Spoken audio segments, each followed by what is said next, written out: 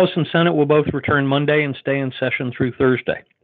This week in the House, they'll return tomorrow with the first vote set for 6:30 p.m. At that time, the House is scheduled to consider 14 bills under suspension of the rules. On Tuesday, Wednesday, and Thursday, the House is scheduled to consider another 13 bills under suspension. The House will also consider H.R. 2668, the Consumer Protection and Recovery Act, H.R. 2467, the PFAS Action Act of 2021, and H.R. 3985, the Allies Act of 2021. Last week in the Senate, they came back to work on Monday, July 12th. First up was a vote to invoke cloture on the nomination of Uzra Zaya to be Undersecretary of State for Civilian Security, Democracy, and Human Rights. Then, by voice vote, the Senate confirmed Jen Easterly to be Director of the Cybersecurity and Infrastructure Security Agency of the Department of Homeland Security. On Tuesday, the Senate voted to confirm her to that position. Then the Senate voted to invoke cloture on and then to confirm the nomination of Julie A. Su to be Deputy Secretary of Labor. Then the Senate agreed to a motion to discharge from the Committee on Health, Education, Labor, and Pensions the nomination of Jennifer Ann Abruzzo to be General Counsel of the National Labor Relations Board. On Wednesday, the Senate voted to invoke cloture on the nomination of Jocelyn Samuels to be a member of the Equal Employment Opportunity Commission and the nomination of Seema Nanda to be Solicitor for the Department of Justice. Then the Senate voted to confirm both those nominees to those positions. Then the Senate voted to invoke cloture on the nomination of J. Nellie Liang to be Undersecretary of the Treasury and on the nomination of Donald Michael Remy to be Deputy Secretary of Veterans Affairs. On Thursday, the Senate voted to confirm J. Nellie Liang and Donald Michael Remy to those positions. Then the Senate voted to invoke cloture on the nomination of Tiffany P. Cunningham to be U.S. Circuit Judge for the Federal Circuit, and then they were done. This week in the Senate, they'll return tomorrow and will resume consideration of the nomination of Tiffany P. Cunningham to be U.S. Circuit Judge for the Federal Circuit. At 5:30 p.m., the Senate will proceed to a roll call vote on confirmation of Tiffany P. Cunningham to be U.S. Circuit Judge for the Federal Circuit. In addition, the Majority Leader filed cloture on the nomination of Kenneth Allen Polite, Jr. to be an Assistant Attorney General and on the nomination of Jennifer Ann Abruzzo to be General Counsel of the National Labor Relations Board. Latest update on the Corrupt Politicians Act. A week ago Thursday, the Texas legislature assembled for a special session called by the governor to pass several items of interest that had not passed during the regular session. Principal among them was the election reform bill that had passed the state Senate but not the House, which Texas Democrats blocked by leaving the chamber and breaking quorum on the last evening of the regular session. So the governor called a special session and made clear he wanted the legislature to pass the election reform bill. Over the weekend, that is last weekend, the two chambers held public hearings on dueling versions of the bill all day long Saturday, in fact, not ending until mid-morning Sunday. It looked like the chambers would vote on the bills as early as Tuesday. So on Monday, at least 51 of the 67 Texas House Democrats decided to play the same game one more time. They left Austin for Washington, D.C. on two chartered planes. They wanted to raise holy hell about the filibuster and how it's being used to block passage of legislation they strongly support. That is, Texas Democrats employed a tactic of the minority to come to Washington to complain about Republican senators employing a tactic of the minority. The day after the Texas House Democrats fled Austin, President Biden traveled to Philadelphia to give a speech at the National Constitution Center about the importance of voting rights. He tried to shame Republicans, declaring the fight against restrictive voting laws in apocalyptic terms. Quote, "I swore an oath to you, to God, to preserve, protect, and defend the Constitution, and that's an oath that forms a sacred trust to defend America against all threats, both foreign and domestic. The assault on free and fair elections is just such a threat. Literally, I've said it before. We are facing the most significant test of our democracy since the Civil War." That's not hyperbole. Since the Civil War, end quote. As the Washington Examiner's Byron York points out, whenever Joe Biden says he's not using hyperbole, that's a good sign he is using hyperbole. Also, when he says something is literally true, that's often a tip-off that he is speaking figuratively. The truly interesting thing about Biden's speech is that, like Sherlock Holmes and the dog that did not bark, what was more important about Biden's speech was not what was in it, but what was not. And what was not in it was any statement by Biden urging Democrat senators to blow up the filibuster to pass S1, the Corrupt Politicians Act. Radical Democrats, but I repeat myself, because on this issue they are all radical, were disappointed because they know that without a decision to blow up the filibuster, their bill will never become law. Stay tuned. Now to Fauci oversight and the 7-member rule. On Thursday, minority Republicans on the House Oversight and Government Reform Committee sent a letter to Francis Collins, the director of the National Institutes of Health, and Anthony Fauci, the director of the National Institute of Allergy and Infectious Diseases. In the letter, the Republicans asked for information on a grant that was given to EcoHealth Alliance, which then took the taxpayer money it had received and sent it on through a sub-grant to the Wuhan Institute of Virology. Members of the minority party have been writing letters like this for decades. With great regularity, the folks at the executive branch agency that receive such letters immediately seek to safeguard them by placing them for safekeeping in a solid metal container, usually cylindrical in construction and often found resting on the floor next to a desk. But this time, Ranking Member Jim Comer and his GOP colleagues have chosen to invoke the 7-member rule, which is a law I must confess I had never heard of before Shonda flagged it for me this week, which just goes to show that even after working as a professional political operative for more than 40 years, I still do not know everything I wish I did, because this law is actually more than a bit cool. The 7-member rule is a law that was originally enacted in 1928. It states that, quote, an executive agency on request of the Committee on Government Operations of the House of Representatives, or of any 7 members thereof, or on request of the Committee on Government Affairs of the Senate, or any 5 members thereof, shall submit any information requested of it relating to any matter within the jurisdiction of the committee, end quote. The 7 members don't have to be members of the majority party. They don't even need to be from the same party, nor do they need the approval of the chairman of the committee. So now Collins and Fauci are required to respond as a matter of law. This could get interesting. Now to immigration. There are 3 developments of note on the immigration front this week. First, on Friday, Customs and Border Protection announced that approximately 190,000 people attempted to cross our southern border unlawfully during the month of June. According to CBP, that's the highest monthly number in more than 21 years. About 10,000 of the 188,829 encounters were denied entry at a port of entry, while the rest were apprehended near unfenced areas. Second, on Friday, Federal District Judge Andrew Hannon ruled that the Deferred Action for Childhood Arrivals program is unlawful, and that the Department of Homeland Security will no longer be allowed to approve new applicants into the program. So far, the program has provided work permits and deferred action on deportation to more than 600,000 illegal immigrants who were brought into the country while they were children. At the same time, Judge Hannon ruled that DHS could continue processing DACA renewals as the lawsuit moves through the appeals process. On Saturday, the White House issued a statement in which President Biden said the ruling was deeply disappointing and said the Department of Justice would appeal. Pro-immigration activists have been afraid of this ruling since the December hearing. That's why they've put pressure on congressional Democrats to take steps through the legislative process to address their desire for a huge amnesty for the millions of illegal immigrants here in America. That leads us to the third development.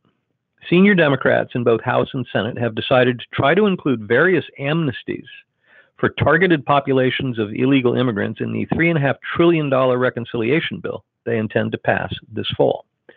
This will not be a slam dunk. In order to include such policy changes in the reconciliation bill, they're going to have to convince the Senate parliamentarian that not only do the policy changes have a significant impact on the federal budget, but that the significant impact is the purpose of the policy changes. That's going to be a tough sell.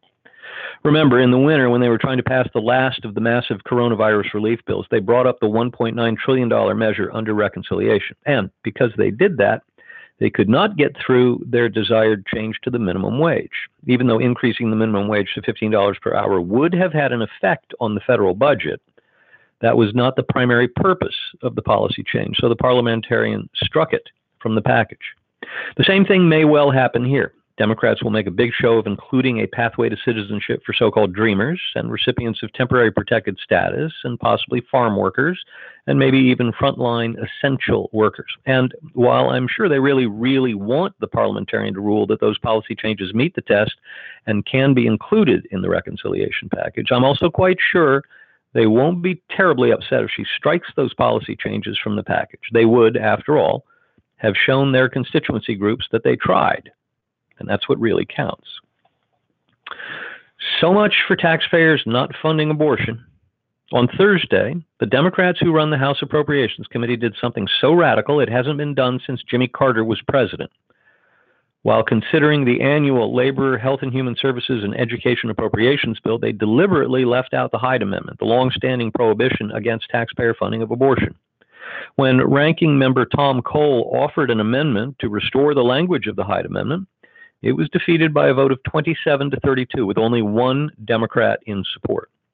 For those who are interested, back in April, New Jersey Republican Congressman Chris Smith introduced H.R. 18, the No Taxpayer Funding for Abortion and Abortion Insurance Full Disclosure Act of 2021. That bill currently has 187 co-sponsors. Minority Whip Steve Scalise went to the House floor 2 weeks ago to request unanimous consent that the House vote on H.R. 18, but Speaker Pelosi blocked the request. Scalise has promised that, quote, when House Republicans take the majority, we will ensure that the No Taxpayer Funding for Abortion Act is passed and that the Hyde Amendment will no longer be under threat from President Biden and radical Democrats, end quote. More on that select committee for January 6th. On Thursday, the House Select Committee investigating the events of January 6th announced it would hold its first hearing on Tuesday, July 27. That first hearing will feature testimony from Capitol Police and Metropolitan Police officers. Though Minority Leader Kevin McCarthy has not yet announced any appointments to the Select Committee, the committee can go ahead and hold the hearing because it has 8 members, which constitutes more than the majority necessary to establish a quorum. Now to infrastructure. It's time to start talking about infrastructure and reconciliation. On Tuesday, Senate Budget Committee Democrats announced they had come to agreement on a $3.5 trillion budget package for so-called soft infrastructure, paid family leave, child care, and expansion of Medicare, etc., that includes, as its pay-fors, massive tax hikes on corporations and wealthy individuals. Combined with the latest news on the infrastructure deal negotiated by a group of 5 Republican senators and 5 Democrat senators, that would total about $4.1 trillion in new federal government spending. Even though one of the bills will be brought up under regular order, meaning it will need to garner 60 votes to invoke cloture, which means at least 10 Republicans will have to vote for it, and one of the bills will be considered under the special rules set aside for the reconciliation process, which does not require 60 votes and therefore does not require at least 10 Republican votes. We really should think of the 2 bills as one effort in 2 parts. Some Democrat spending priority that doesn't make it into the bipartisan infrastructure package can simply go into the reconciliation package, as long as it can pass muster with the Senate parliamentarian. Moderates want to do as much of this in a bipartisan fashion as possible for the simple political calculation. The more Republican support they can get, the better their rear ends are covered, politically speaking. Moderate Democrats worried about re-election next year wish Republicans would sign off on trillions of dollars of new spending on Democrat priorities. But that's just not going to happen. So the best moderate Democrats can hope for is to get Republicans to sign off on a lot of new spending. Not all of it, but at least a lot of it. That way the size of the single-party reconciliation bill can be reduced, so it won't look so crazy. Progressive Democrats, on the other hand, are not happy that the White House is only pushing for $3.5 trillion for the reconciliation bill. They want everything in there, like the amnesty we just discussed. And they're worried that some moderate Democrats might stab them in the back by voting for the bipartisan infrastructure package first, and then voting against the reconciliation bill once they have what they want from the bipartisan package. So progressives are demanding that the reconciliation bill be passed first. That way they can be sure the moderates come through with their votes, which will be needed to pass the reconciliation bill. I'm not at all sure that's the order in which Majority Leader Schumer will bring the bills to the floor. In fact, I think he would lean the other way. I think it's more likely that he brings the bipartisan infrastructure bill to the floor first to establish some good bipartisan vibes before he goes all in on the raucous partisanship of that reconciliation bill. He can just pass the bipartisan bill and hold it until in the Senate until the Senate takes up and passes the reconciliation bill. Once both bills are passed, he can send them both over to the House, and Speaker Pelosi can figure out which bill to bring to the floor first. Schumer has announced he intends to file a cloture motion on Monday so he can bring to the floor of the Senate on Wednesday the bipartisan infrastructure bill. The problem is the bill still has not been written. That agreement that was announced Tuesday night was an agreement among Senate Budget Committee Democrats. That's an important agreement to reach in this process, but it's not even an agreement among all Senate Democrats, let alone an agreement with Republicans. One of the major pay-fors in the bill as of this time last week was sending tens of billions of dollars to the Internal Revenue Service to allow the IRS to hire tens of thousands of new agents so they can go after what they say is about $1 trillion a year in uncollected taxes. What that really means is a hell of a lot of audits of small business people, because that's where the money is. At first, congressional Republicans didn't seem to mind this approach. But over the last few weeks, conservatives have begun mobilizing opposition to the idea of enlarging the IRS budget, and the latest information I have indicates that this provision will not be in the bipartisan infrastructure package. So far, a matching pay-for has yet to be identified. So as of right now, there's not a funding mechanism in the bill to pay for all of its spending. Schumer is caught.